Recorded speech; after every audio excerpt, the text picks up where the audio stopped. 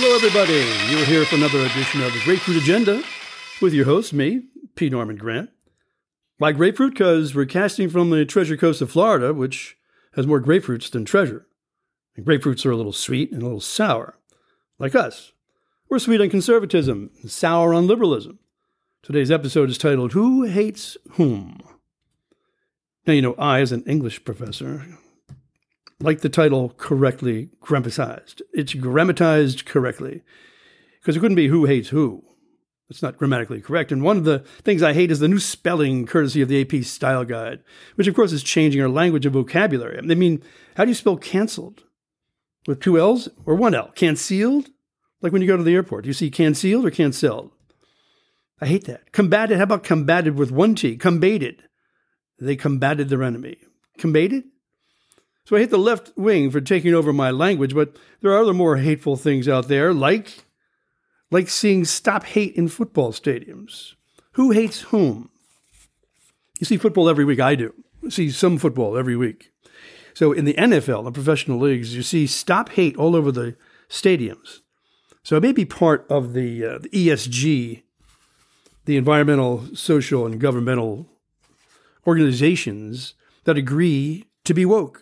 It's part of the wokeness. The NFL is part of the wokeness. Like this Disneyland. Disneyland has become dizzy because they're part of the ESG, the woke government, corporate inclusiveness, and wokeness.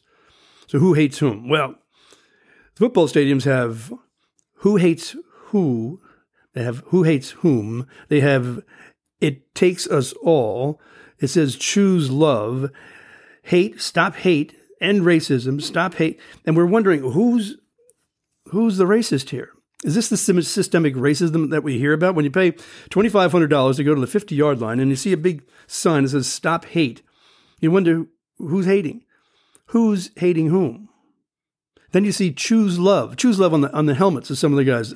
They must have had a choice, either to choose hate or it takes all of us or I don't hate nobody.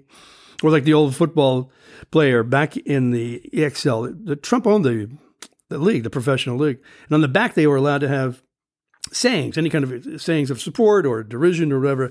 And one guy had in the back, big blind man, on the back of his jersey, he had the words, he hate me, to further psych him up so he could smash the next guy he sees to death. He hate me. But when I say choose love, what would be the opposite? Choose hate? Let's assume that someone hates out there. When the helmet says choose love, I have a choice. I have a choice as a person watching on TV or in the stands. I have a choice of choosing hate. I mean, this guy chose hate to put on the back of his jersey. Of course, he didn't make it to the NFL. But choose love is on there. As opposed to some people, it's assumed that some people in the stands paying $1,500 for a seat in the 50-yard line would choose hate. Because obviously the systemic hatefulness out there is what draws people to the ballparks. How about this? It takes all of us. What is it? It takes all of us. That's in the football stadiums. I saw it on college players. I saw college players in the NCAA basketball tournament. Stop hate. Black Lives Matter on patches, on the basketball jerseys, on the jerseys. So we're trying to figure out if the NFL hates anybody, or is it just people hate the NFL? That could be. But there's a lot of hate out there. But I think it's a lot of fake hate. I think it's a lot of fake hate, as opposed to what happened this past weekend in Israel, which is the real hate. The NFL's conjuring up some kind of fake hate as part of that government wokeness, the ESG, where all the corporates agree. They conspire to have the value shaming of America. So yeah, then they have a scorecard. They have a scorecard of being woke. How woke are you? Do you have stop hate in your Ford plant? It takes all of us in the GE commercials. Does it have, it takes all of us? You have to have ESG in your corporate pocketbook. So the NFL comes up and condemns all hate. It condemns all, as soon as the announcement of the raid in Gaza, the attack, the Pearl Harbor, they came out with a condemnation of all hate. That was pretty hard to do. I hate stabs in the heart. I hate vomit. I hate bad hamburgers. I hate a lot of stuff.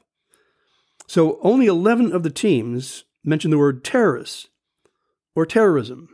So this is part of the conflict that's going out in the streets now. You have uninformed and intellectually retarded people coming from vast empires of the education industry going out into the streets and saying that Hamas and the Gazans and the PLO were the victims, not the perpetrators of death. They're the resistance to the oppression of Israel and the Zionism. Now, who's teaching them these kinds of vocabulary? Not just how to put one L in canceled. So we see the Wall Street Journal got an article by, what is his name? Can't see. Friedman. So Friedman's writing in the Wall Street Journal about how Harvard should not be a purveyor of the values or the education or the information of our students. You're paying all that money? You're doing all that. Well, he says racial quotas. Let me read from his words. Observing unhinged campus reactions to Saturday's murderous barbarity, some commenters on social media have been recalling William F. Buckley Jr.'s opinion that he would rather be governed by the first series of names in a telephone directory than by the faculty of Harvard.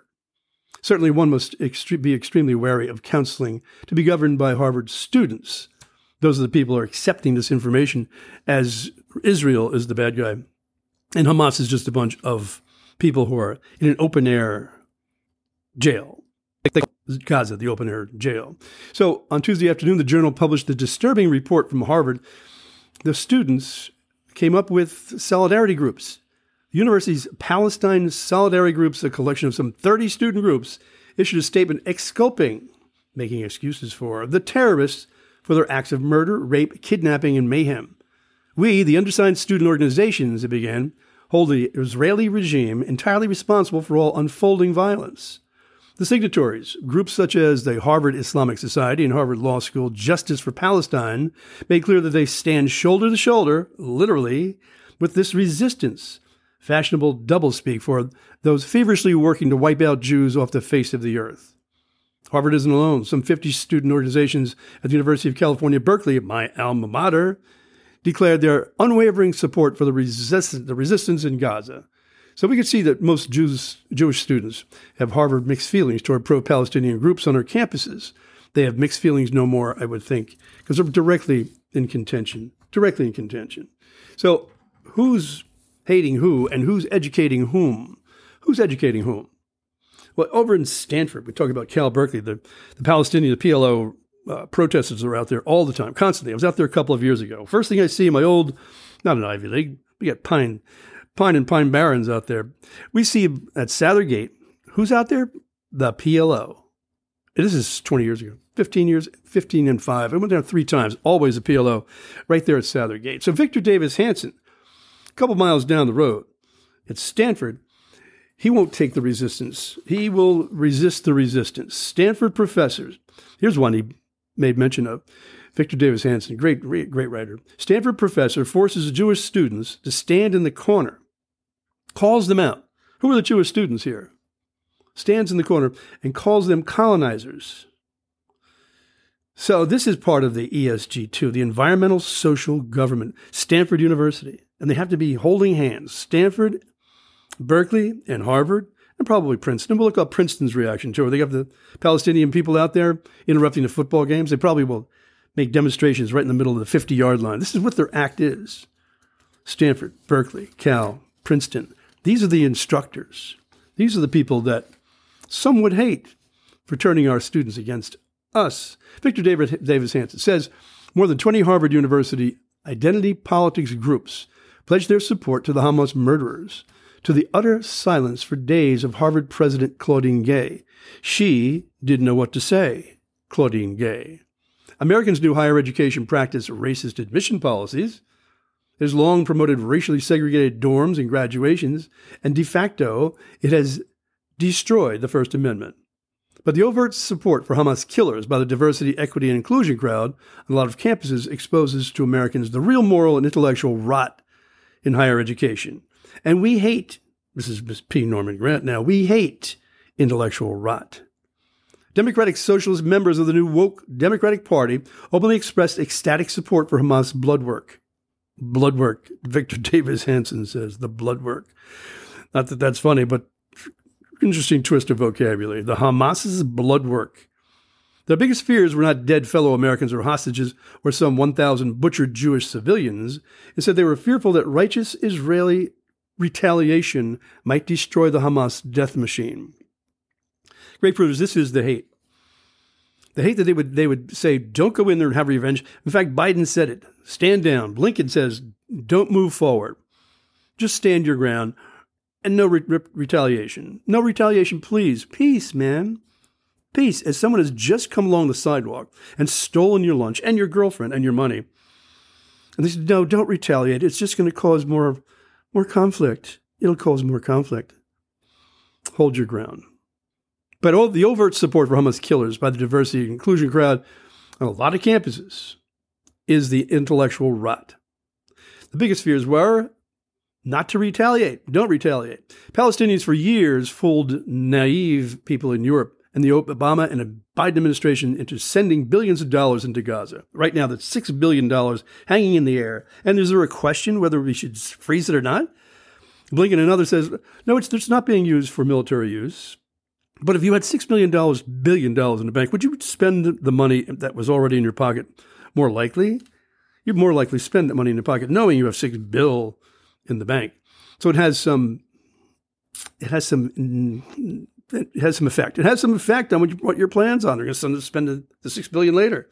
So these monies were channeled to tunnel, into Israel to obtain a huge rocket arsenal and to craft plans to wipe out Jews. The Biden administration has blood on its hands. This is Victor Davis Hanson. We cannot argue with him. So he says that Blinken shamefully tweeted that Israel should settle for an immediate ceasefire. This is the insanity. This is the hate. The hate. I hate this tragic tactic. The tactic of peace, man. It's not time for peace, man. So Victor Davis Hanson goes on. No wonder he soon withdrew his unhinged posting. That idiocy would be fine, the moral equivalent of an American ally in December 41 urging the U.S. to seek negotiations with Imperial Japan after its surprise bombing of Pearl Harbor to avoid, quote, a cycle of violence. Hanson goes on, our leaders must accept that in the 3 years of the Biden administration, serial American appeasement abroad, disunity at home, and social chaos have encouraged an entire host of enemies. China, Russia, Iran, North Korea, Middle East liberal regimes, and former friends like Turkey and Qatar. And our enemies dream of doing to us what we have just seen in Israel. That's the scary part, grapefruiters. Could be a warm-up. It could be a warm-up. So we should be hating the hate? Yeah. The Bible says don't hate. Maybe we're past that. We're looking at hateful speech and hateful acts that are all over the place, and some called and some don't get called. Depends on your demographic. But the New York Times called Hamas terrorists at first, and then they saw the light. They saw the liberal light, and then wrote in the paper that they were not terrorists, they were gunmen. The gunmen invaded. What about the ones with the machetes and the knives cutting people up? That's another thing, grapefruiters. We don't have the true picture of babies' heads being cut off. I mean, there are exaggerations all the time when the hate of war exaggerates and puts a cloud in front of us, the cloud of war. Sometimes we exaggerate for purpose. So they changed it back to terrorist after people called the New York Times to task. So who is covering the hate all over? The hate, like the hate in France, where I was just reading this morning. 2 teachers were knifed in northern France. One killed right in front of a school that they were teaching. 2 brothers yelled, Allahu Akbar. This is the comeback. This is the rebuttal. This is the revenge from the side of the Muslims. Allahu Akbar. There are people going around knifing people. And Macron warned not to bring war to France. And we're worried about hate speech in this country. Like they called hate speech when Trump said something about the stolen election. They would call it hate speech. They took him off Facebook. They took him off Twitter because he had hate speech. So liberal journalists and media, they know what hate speech is? Who hates whom? I hate the people who think that hate speech is what they define as hate speech. So when the NFL doesn't condone, doesn't say terrorists, and when the media piles on, we wonder what hate speech is. What is a hate speech? What's a hate act? How about an act of hate? In New York City, a guy was walking back from a wedding, It was on Martin Luther King Boulevard by 4 a.m. This guy was an activist on the left. In fact, he was a specialist in how to treat human waste, as a matter of fact. But apparently a good-hearted man. He was there with a suit and jacket on, and a young black man comes by and says, well, what are you looking at? Unfortunately, the big activist, was stabbed right in the throat. And while he was down, this man kicked him on the chest, right in front of the girlfriend. He turns around to the girlfriend. If you think there's no hate here, turned around to the girlfriend, spit in her face. Now, the police, when they finally got this guy, saw him in the car, and he was crying. The poor guy was crying. And as of yet, I just checked this morning, this is not a hate crime. Not a hate crime. So we wonder what the hate crimes are, the hate speech is, and what is hate. Who hates whom? Well, it's exaggerated. You have to trust your media, people. Who hates whom? But there's a lot of fake hate. But we just saw the real hate. When you equivocate the hate of hate speech with the actual hate that's out there in this world, you need to tell the difference. If you can't tell the difference and you're an exaggerator and trying to make a moral equivalence, you're just barking up a wrong tree. But so I've listened enough with the hate. Enough with the hate. How about some love?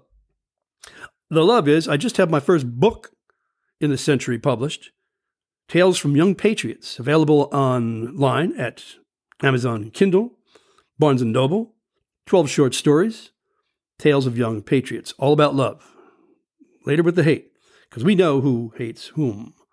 So love the book, love the Grapefruit Agenda. This is P. Norman Grant. We'll see you the next time. Remember, squeeze in a Grapefruit Agenda whenever you can.